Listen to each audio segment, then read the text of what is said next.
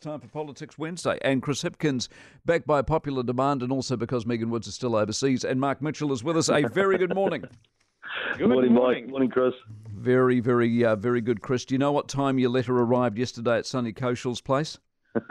No, I'm not sure, but the team did go back and find the letter from June. It did get lost in the system, and so I have apologised to Sonny Koshal for that. Yes, you have, and the letter arrived. They must have known that you were appearing on this program this morning because it arrived yesterday afternoon at 4:55. Oh, well, that must be the potent effect that you have, Mike. And you're going to be meeting him Wednesday, the 19th of October at 10 a.m. So I'm very pleased that's been sorted out. Mark, well, it's good of you to sort my diary out for me, Mike. Thank you for that. Look, I've got your best interest and the nation's best interest at heart. Mark, the reality of it is, Mike, that letter would have remained lost if you hadn't highlighted it. So I'm pleased that you did. That is true. Can I read you out? And Chris, just a precursor on this, do not tell me that you can't possibly comment on court cases. I just want to read you out what I read in the paper yesterday and get your reaction, and Mark's as well.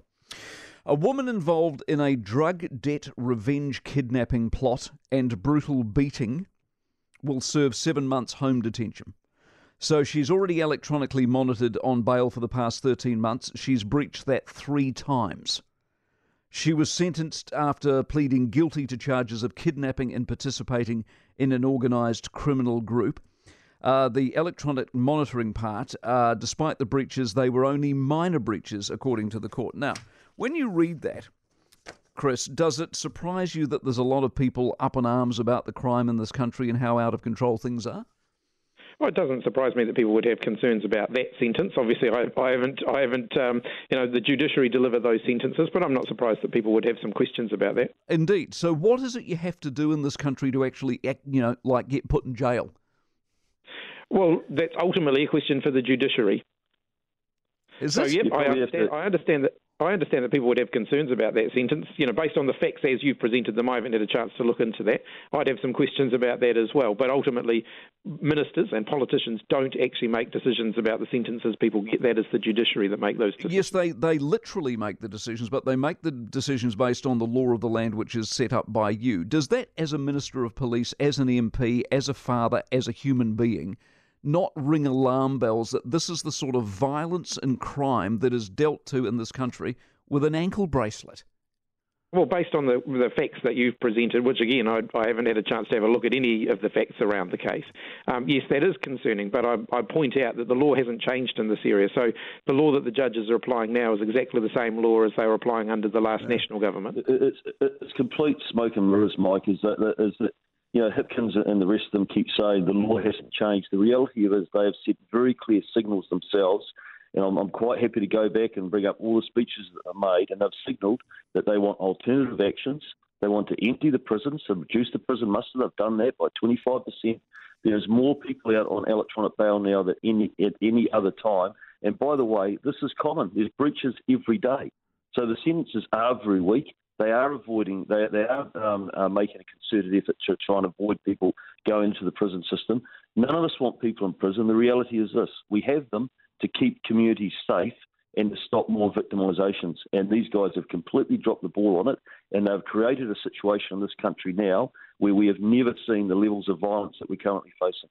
So should that woman to be fair, Mark, the work to reduce the prison population actually started under the national government and was triggered by Bill English, who called prisons a moral and fiscal failure.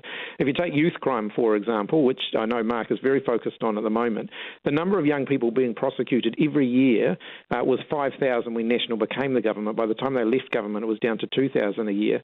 So the big declines here were happening under National, not just under this government. Yeah, I think the prosecution thing, though, Chris, is, and I think poor old Kerry Allen got caught up in this the other day, is prosecuting's one thing. What happens to them is the key to it. Arresting somebody isn't the point. What happens to them, and clearly what happens to them, is you turn up and you've been part of your kidnapping plot and your brutal beating and you jump bail 3 times, but you get sent home again. Like I say, those are questions for the judiciary to answer. The sentencing guidelines that the judiciary work to from the government have not changed.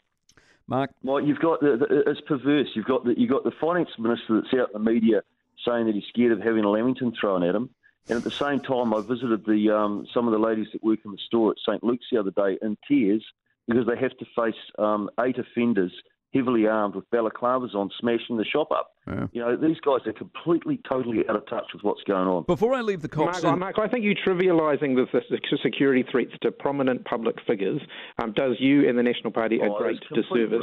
There are people threatening members of Parliament at the moment, including your own leader, who on various occasions has asked for additional security around him, and I think you trivialising that does the National Party a great disservice. Of course, Chris, you want to focus on yourself and on politicians instead of focusing on the members of the public and the victims that every you were the one that raised it. You were the one that raised it as an example.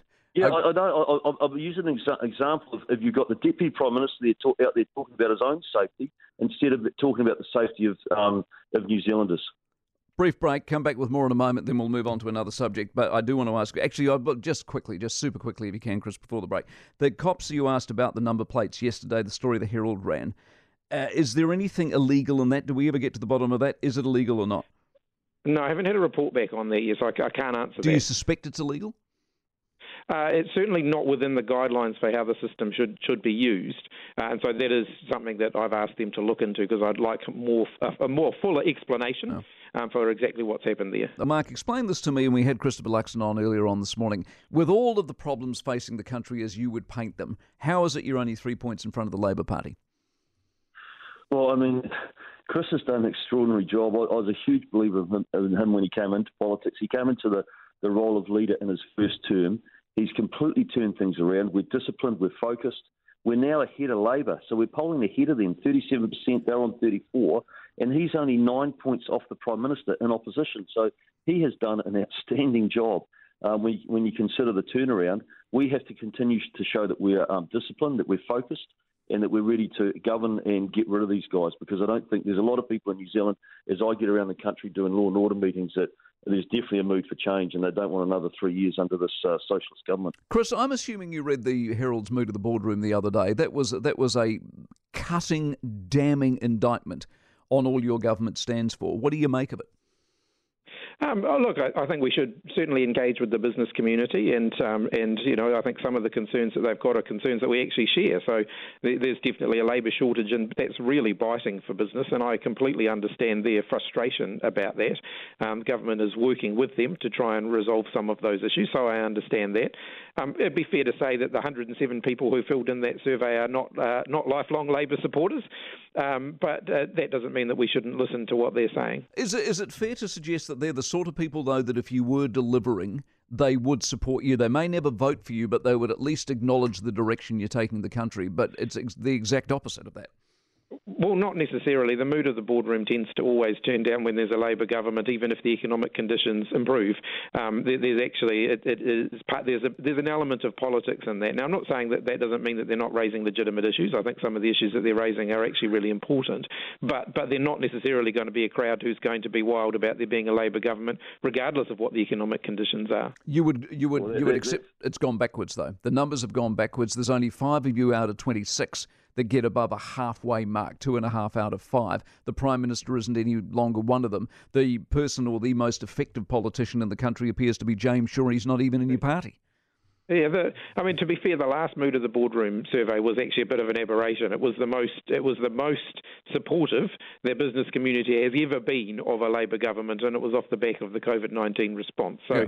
I don't think we were expecting. But that settles my point. That backs my point up. My point is, if they see you doing what at least you believe is the right thing, they'll back you. They're not. That's right. I think what we're seeing is something that resembles more politics as usual has resumed now. You know, the COVID-19 emergency response is behind the country, and I think most people are pretty happy about that. And as a result, politics as usual, things have returned to normal. People who supported the government through the COVID response but don't naturally sit on our side of the spectrum are shopping around and perhaps returning back to where they might feel naturally more at home. Mark, the TBNZ-RNZ merger, there's more submissions coming this Thursday or tomorrow, I think. Is that something you're going to unstitch, or is it going to be too late? They're going to ram that through, it'll be done, and you can't do much about it if you get to be government next year?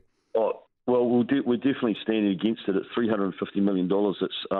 That's a problem that's looking for, or a solution that's looking for a problem. And by the way, you know, Melissa Lee made it very clear yesterday that $350 million could clear the backlog of people waiting for cancer medicines.